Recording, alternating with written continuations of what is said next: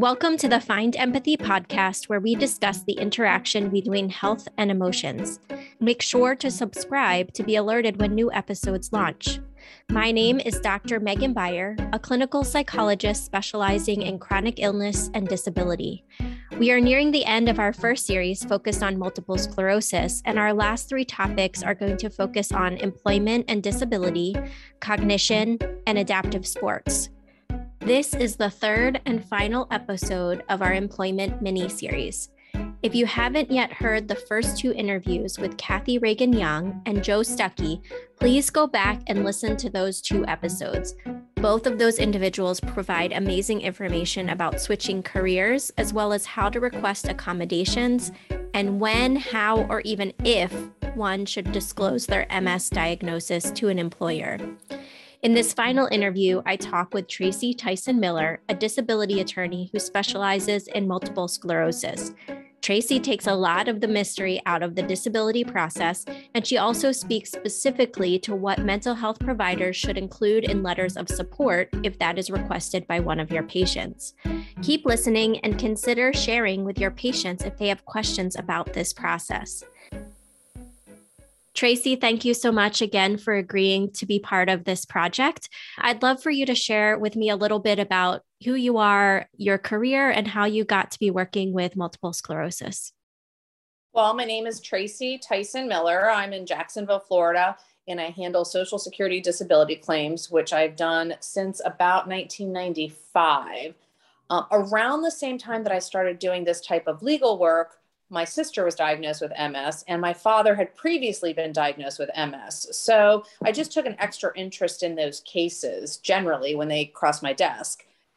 After I opened up my own practice a few years later, I got involved with the North Florida Multiple Sclerosis Society and just started working more with MS people and volunteering. I did some seminars for the MS Society, or I would also do fundraising for them, things like that. Just sort of that personal connection in connection with the work I was already doing. So now I handle a lot of multiple sclerosis cases. Great. Yeah. So it sort of grew organically, it sounds like. It definitely did. I always have a lot. I don't want to say a lot, but I always have I always have multiple sclerosis cases going at any given time, usually 5 to 8, I would say, which is a pretty large percentage of my practice. I have a pretty small practice, only handle about 100 cases at a time. We recently did a webinar together where we talked about financial planning as well as applying for disability. And one of the things that I found really useful that you shared was thinking about financial planning early after your diagnosis. So can you share a little bit about what recommendations you would give to somebody that was newly diagnosed with MS? Absolutely. I mean, the first thing to do is obviously take care of your health. But beyond that, the thing a person shouldn't do is knee-jerk and quit their job and think they can't work anymore. Because many times the type of MS you have may present suddenly, but also it's sort of an episode that you're having and your symptoms will taper off. So the best thing to do is to continue to work at whatever level you can and continue to save money. Usually, if you've been diagnosed with multiple sclerosis, it's very difficult to get private disability insurance. But if you have private disability insurance prior to the onset of that impairment or the diagnosis, you want to make sure you're continuing to pay those premiums on a regular basis. Additionally, if there is any disability that is offered by your employer, you definitely need to take advantage of that. And, you had shared a lot about continuing to work and the importance of trying to keep working for as long as possible. I know a lot of people that I work with experience challenges at work and may need to apply for accommodations. And I know that's maybe not your area of specialty, but can you just share your experience with, who is eligible for job accommodations and what that process looks like? Well, there's a difference between being technically or legally eligible for accommodations and being just personally, just having those accommodations available because you are a dedicated employee. Almost any employer will help you if you have been loyal to that employer and been a good employee, showed up on time, not taking excessive absences out of the office. those kinds of things. So generally, if you're sharing that information with your employer, they will be willing to help you out to some degree. I don't know who's technically able to have a job accommodation. I sense that you might have to work for a larger employer, over 50 employees, but don't quote me on that. Mm-hmm.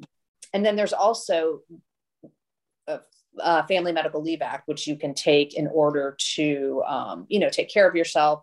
I think that you can do that with a larger employer as well. And note that your caregiver can also apply for Family Medical Leave Act for the same reason. Mm-hmm. Oh, that's interesting. That's really helpful.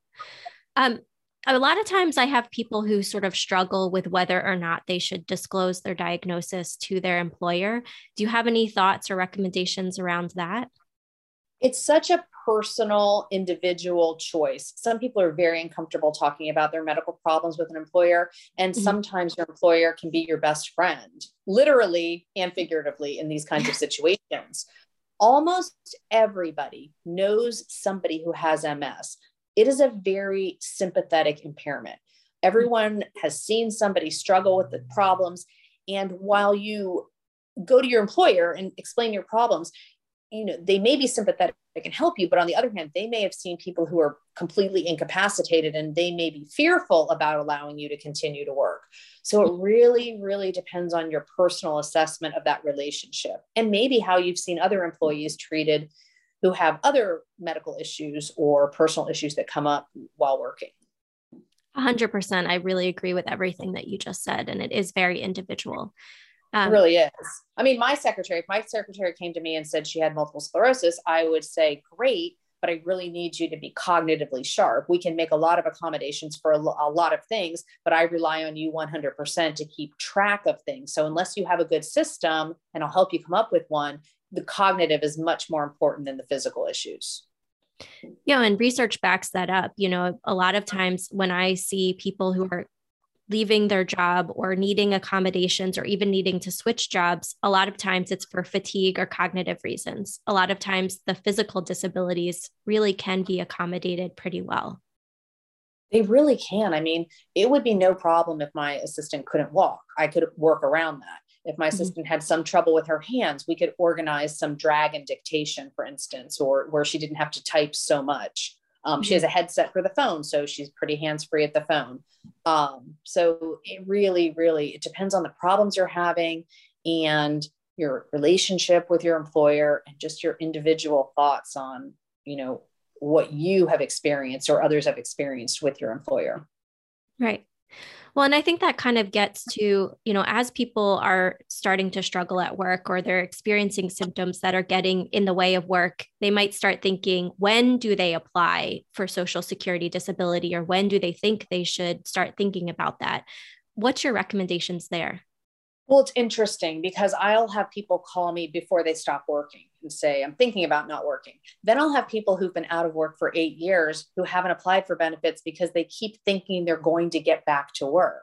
So the answer is definitely in between those two timeframes. I think it's great if you have a situation where you think you're going to need to stop working, or you think your employer is going to fire you because you can't do the job, and you can't work for somebody else, and that you're just sort of hanging on at this job. Those are good times to call an attorney and get some general information. Almost any Social Security attorney will talk to you for free. And if you call somebody that only puts you through their intake person and won't talk to you, just try another attorney. There's definitely plenty of them who will talk to you. But I think that when you want to apply for disability is when you feel like you are going to be unable to work for a full year. When you are getting to the sense, you get to the sense where the fatigue is overtaking you, the cognition is limiting you, your hands aren't working well, you're not walking well, and you do a job that requires a lot of walking, like, I don't know, like you're doing road construction or something heavy like that. What you don't want to do is immediately stop working because you have a flare-up and apply for disability, because those flare-ups can calm down, and applying for disability is, I wouldn't say it's arduous, but there is a lot of paperwork and documents and things to keep track of. So you just want to have the sense that you're not going to be able to maintain work for at least a full year. And by full year, I mean 365 days. If you are able to return to work after 11 months and 29 days, you will not be eligible for Social Security benefits. You really have to be out for a full year. Can you talk a little bit about the differences between short-term disability through a private insurer, long-term disability through a private insurer, and Social Security disability? So short-term disability can be typically anywhere from a few months to about 2 years. And those benefits are typically own occupation based. So if you cannot perform the work you are doing, you can be found disabled on a short-term basis. Long-term disability typically would last until your full retirement age, which for people my age, I'm 53, would be 66 years old. And those can also be own occupation policies where you can't do the job that you used to do, but some of them also have any occupation clause where perhaps after you've been receiving benefits for some number of months or years, they stop looking at whether you could do your own occupation and look at whether you could do any occupation that exists in the national economy. That can be a hard standard to meet, but many people with MS really do have a combination of fatigue, cognition, and physical limitations that would prevent that from happening. Most of the disability benefits that are paid through a long-term provider are going to be offset by Social Security benefits. So if you apply for long-term disability, and let's just say they're going to give you $1,500 a month, they may also require you to file for Social Security disability. And if Social Security gives you perhaps $1,000 a month, your long-term disability provider will reduce your benefits by $1,000. There's no way around that. It's part of the policy. It's that particular factor is built into the premium. So there's just no way around it. Your long-term disability providers usually do not require Social Security to find you disabled, just that if you are found disabled, they will reduce your benefits. Now, Social Security disability benefits are sort of a combination of own occupation and any occupation. If you are under the age of 50, Social Security will have to find that you cannot do any occupation that exists in the national economy. If you are over 50, they start looking at the work you've done and whether your skills could transfer to other work given the limitations that you have. So those rules relax at age 50, at age 55, I think again at 62.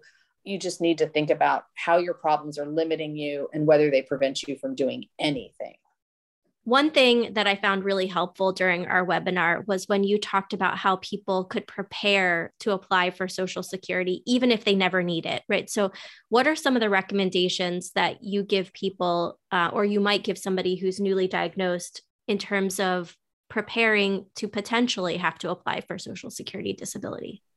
Well, the first thing that everybody needs to do is set up an account with the Social Security Administration. It's at ssa.gov. And I think there's something called My Account or something like that. They tried to brand it, but set up a Social Security account and go into that account and see what your disability payment would be. And you want to make sure that you are insured for benefits by continuing to work and earn. Right now, I think you have to earn about $6,500, maybe $7,000 a year to continue to be insured for disability benefits. As you pay Social Security taxes, it's like paying an insurance premium to the Social Security Administration. So you have to keep paying those premiums in order to qualify for Social Security disability. So some people may never qualify because they have never worked or they haven't worked prior to filing for disability. You usually have to work 5 out of the last 10 years. There is also a welfare component that people can apply for, which is, I can't work, I have never worked, and I'm extremely poor. And I mean extremely. If you have any household income, or if your spouse works, or if you have more than $3,000 in the bank, $2,000 if you're single, you will not qualify for this SSI welfare benefit, but it is available. It's just something and it's a pretty minimal benefit. It's about $800 a month, and it comes with Medicaid, which is great. But when you qualify for Social Security disability via the taxes you paid to the Social Security Administration, that actually comes with Medicare, which people tend to prefer. So that's the first thing. Get your account and keep working. Those are the most important things. The other thing you'll want to keep track of would be your doctors and your hospitalization so that you can show a pattern of the problems that have led to you not working. With Social Security, they're really looking at when you stopped working and why you stopped working. So some people apply because they had a heart attack and never recovered, or an MS flare and they just never got back to a level where they could work. Other people, and I would think that it's more common with people who have MS, it's just a buildup of problems. Like your employer is able to tolerate your fatigue and gives you extra breaks. Your employer is able to tolerate your inability to walk by having other people cover some of the walking duties of your job. Like perhaps if you're in an office, somebody else is bringing you files and you don't have to lift things. But eventually your problems can get so limiting that you really aren't able to work and your employer can't really accommodate you anymore. So you just sort of want to have the medical records that document the problems. So I would say that, let's say it's January and you notice your problems are getting worse, but your employer is still helping you. Make sure you report to your doctor in January. It's getting harder to do my job because I am more fatigued, because my cognition seems to be slowing, because my hands aren't working, whatever it is. Report the symptoms to your doctor on a regular basis prior to stopping work. What you don't want to do is think in your head, I'm really tired, I can't think straight, and I'm having more trouble walking. I'm just going to stop working. And then you go to the doctor 6 or 7 months later and report your symptoms. Like you really want to have the documentation in line prior to the application. I wonder if, for our system, for example, we have the Epic system and we use MyChart, which means that patients are able to write into us and those messages become part of their medical record. Would that be something that people could do where they could report their symptoms kind of on a semi-regular basis to their doctors that way as well? Yes, I think that's a great idea, but nothing beats a focal neurological exam. Although it's true that some things just aren't showing up. I mean, if you're having cognitive problems and you go to your neurologist, they're going to ask you some pretty basic things like, can you spell world backwards? Do you know what day it is? Do you know the present? Right. I mean, a lot of people know those things. They're not that hard, but they still cannot focus on tasks at their job that are a little bit more complex than what day it is and can you identify the president. So they may want to send you out for a cognitive exam or something like that, which would be great, but it's not always warranted because if you can spell world backwards, maybe your doctor doesn't think you need that. I would definitely hope that every person is with a doctor they feel like they can trust, and a doctor who's doing the best things to provide care and documentation of the problems. But again, yes, the symptom reporting is great, but you also want the doctor's notes about those things as well. Right. Well, and you make a really good point about the cognitive tests. So the MoCA, the mini mental, there's good data that shows that those are not necessarily great for MS. They don't pick up on subtle changes. And so getting a good cognitive evaluation is really ideal if we're noticing changes in cognitive functioning, but it's challenging, right? There's a lot of parts of the country where there's not neuropsychologists readily available, or even in our area, people are waiting up to 6, 7, even 8 months to get appointments with neuropsychologists to get cognitive evaluations. So it is a challenge, but I like what you said, sort of going to your doctor and sharing those symptoms so that they are documented over time. Yeah, it's generally just it's a good way to show that pattern. I mean, even if a person is waiting for a neurocognitive evaluation for 6 or 7 months, a lot of times the judges or Social Security will note that they have these problems, and whatever problems they had, at least the doctor thought it warranted intervention. Right. So sometimes the date of the referral is a good date for Social Security to look toward in terms of when your problems were getting worse. How does Social Security define disability?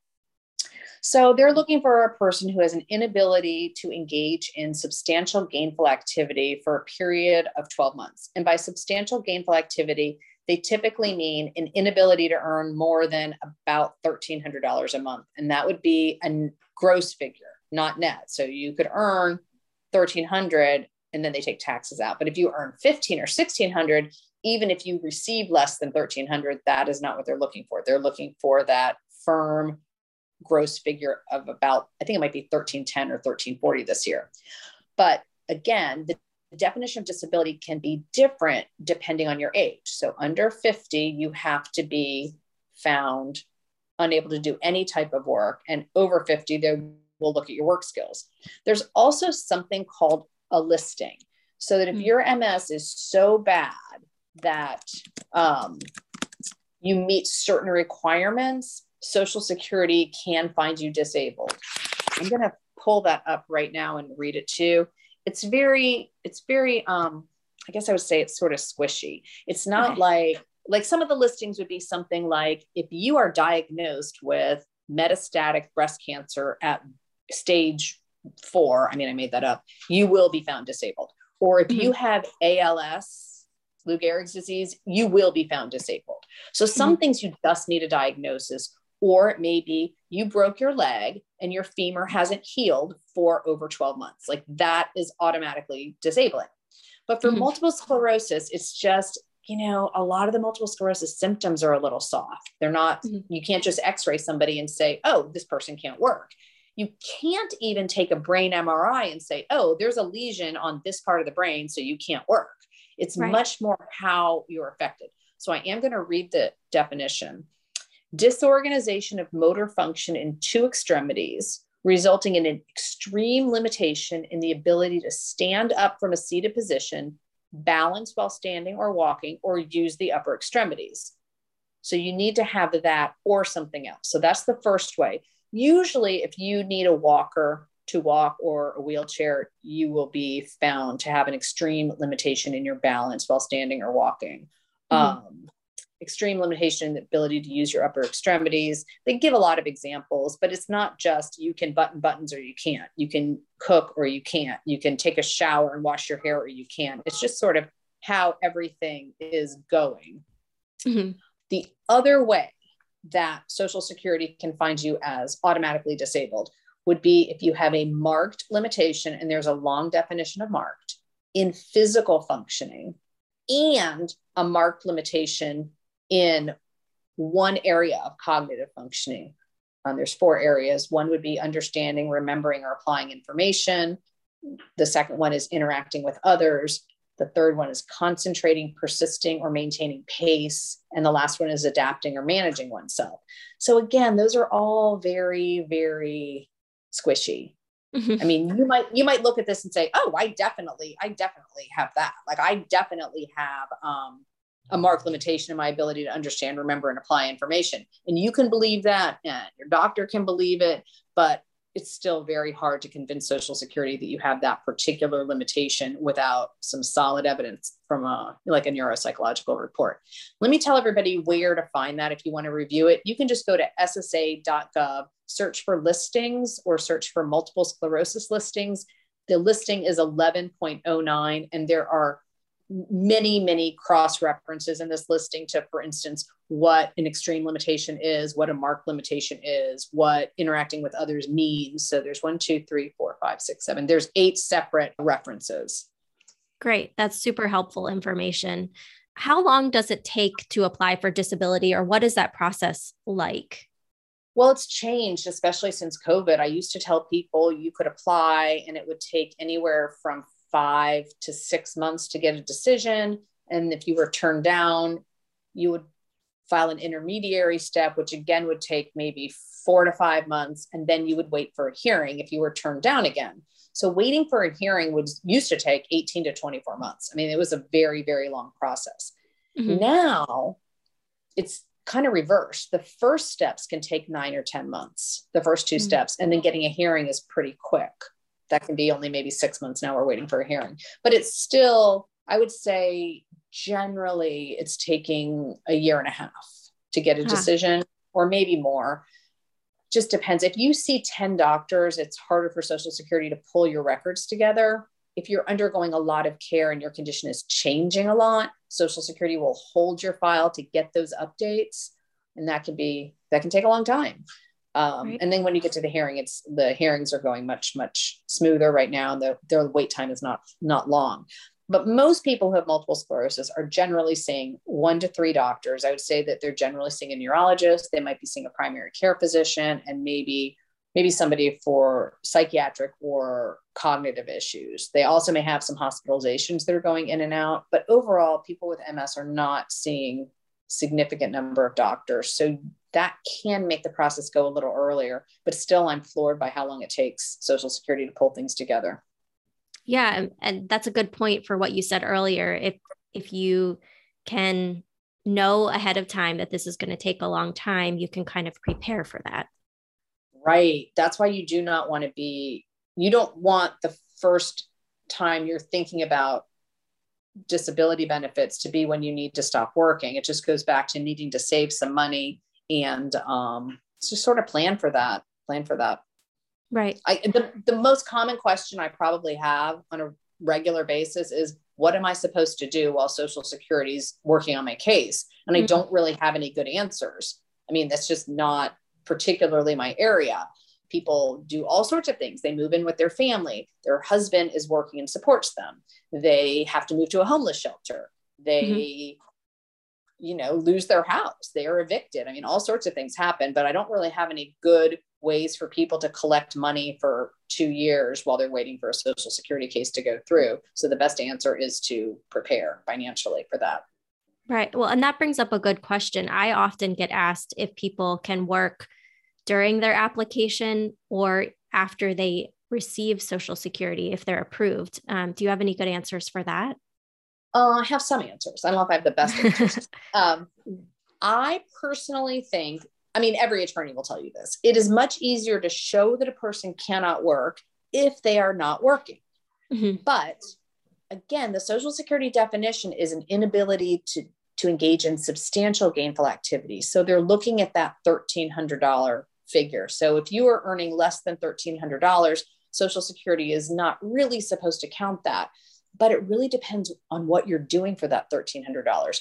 If you are out doing landscaping and earning $1,300, it shows that you have some capacity to do heavier things. If you are working as a substitute teacher or a secretary who fills in when you're, through a temporary service, those are more demonstrative of overall problems that prevent you from working regularly. Also, you can have a doctor who has multiple sclerosis that goes into an office and works with people, 1 day a month and maybe earn $1,300. You also have somebody who's working a minimum wage job where they're working. I'm not going to get my calculator out, but you can work a lot of hours in a month and still only receive $1,300.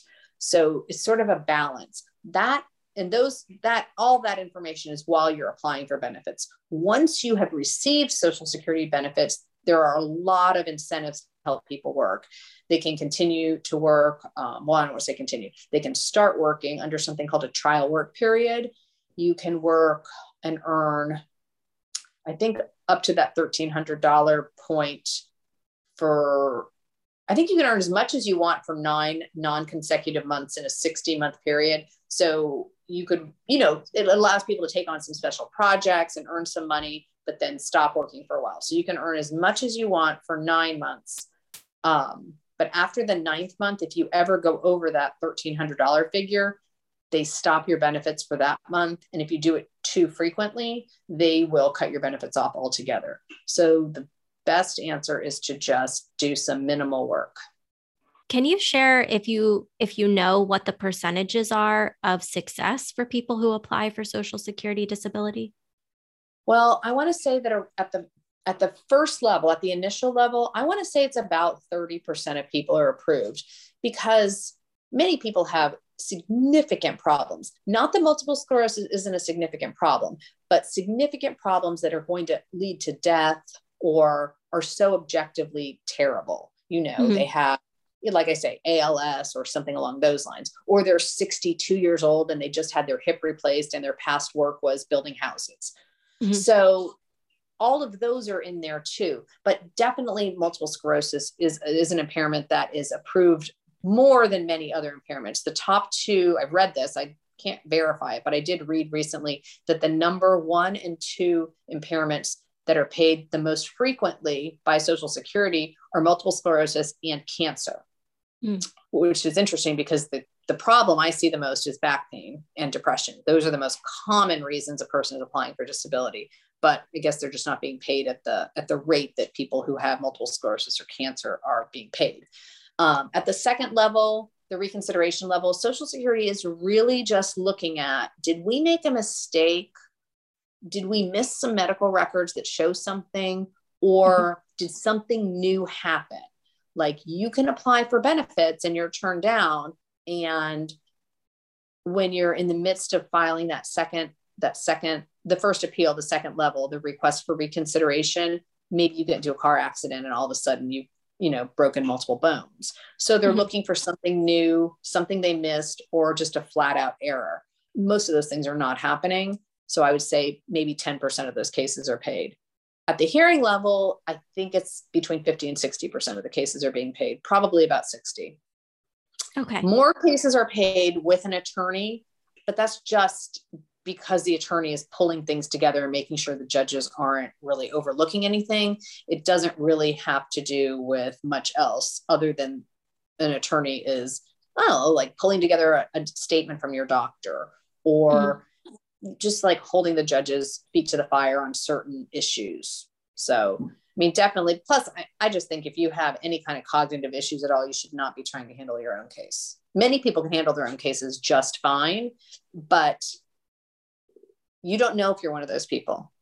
Right. It's very similar to like selling your house on your own. Like, a lot of people could sell their house without really, and generally receive the same amount of money, less, not counting the broker fee. But there's also so many things that can be missed. So it's sort of the same thing.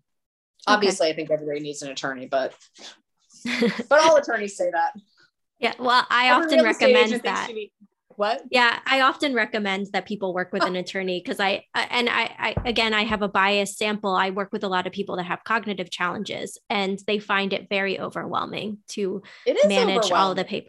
Yeah.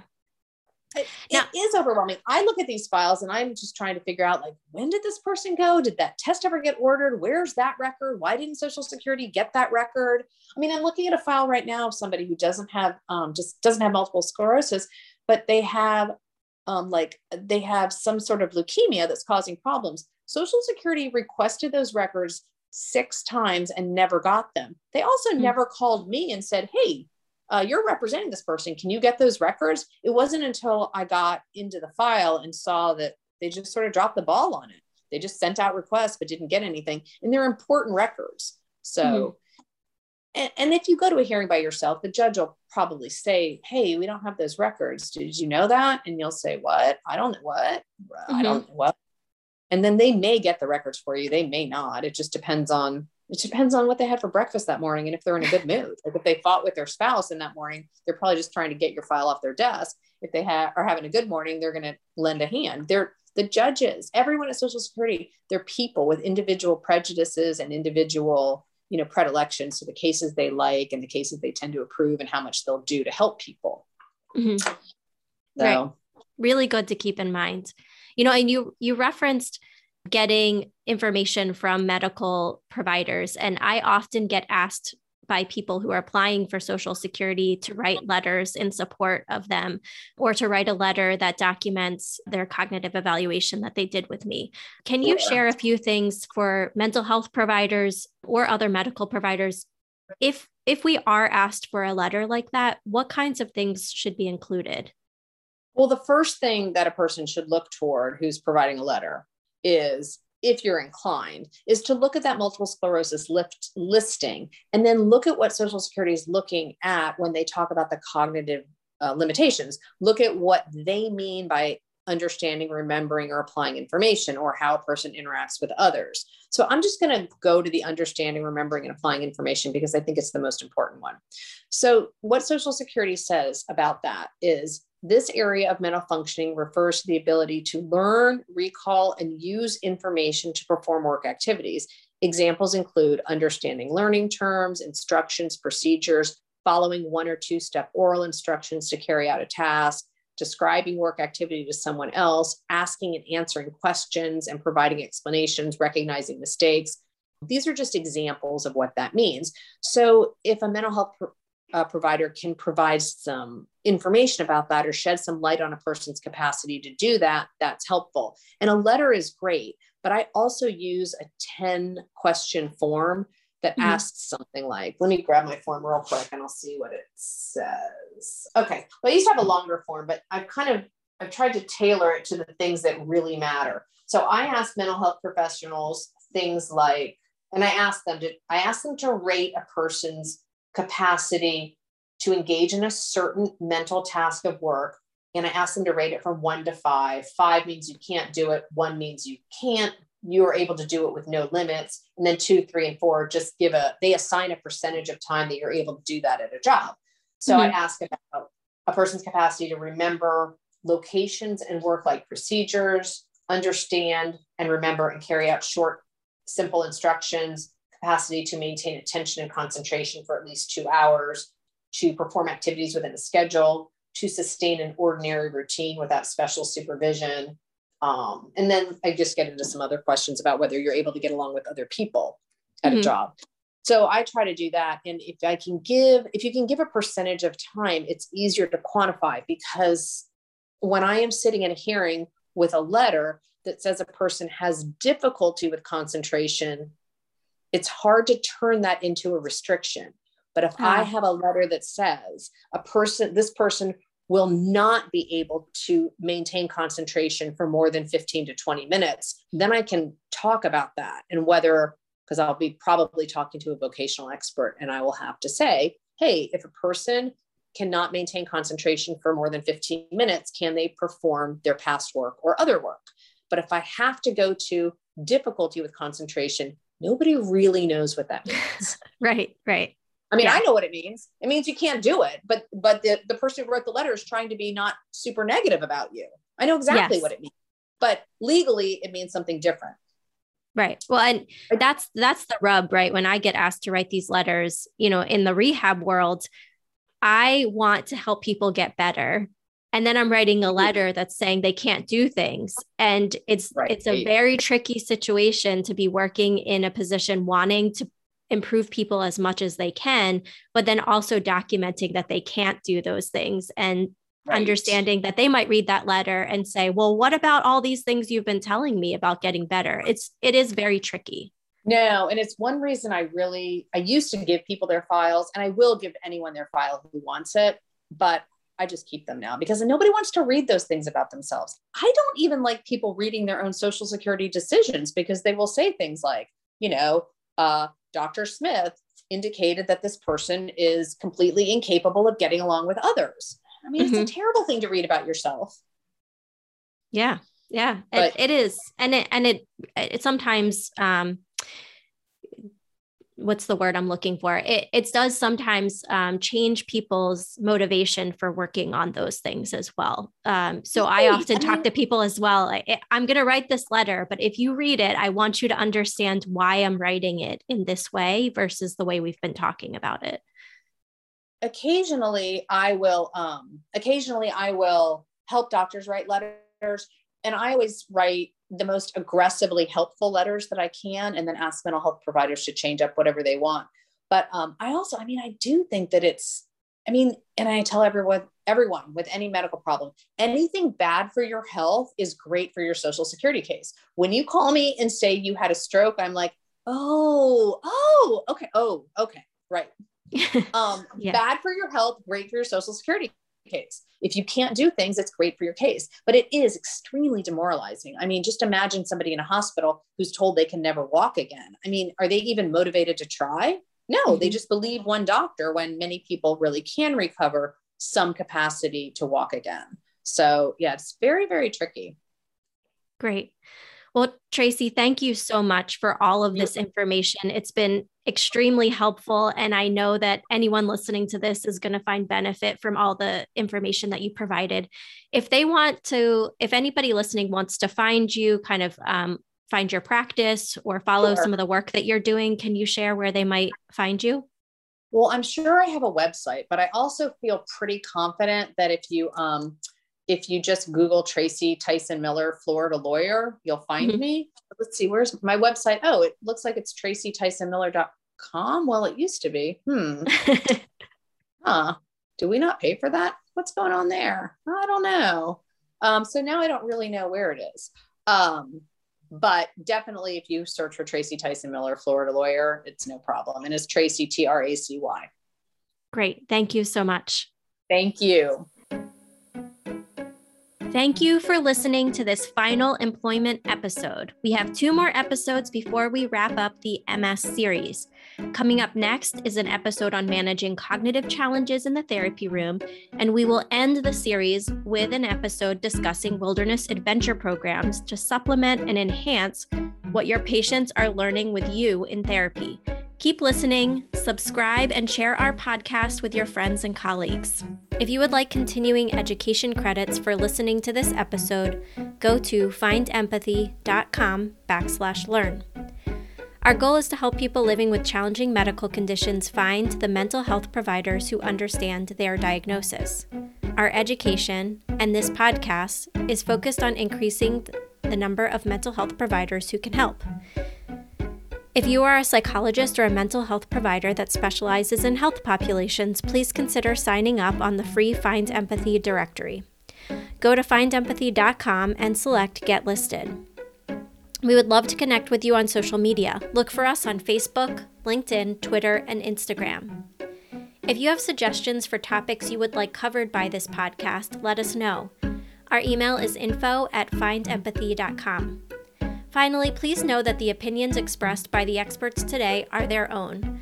We are not financially supported by any of the businesses or resources described in today's podcast. Also remember that the content provided today is for educational purposes only.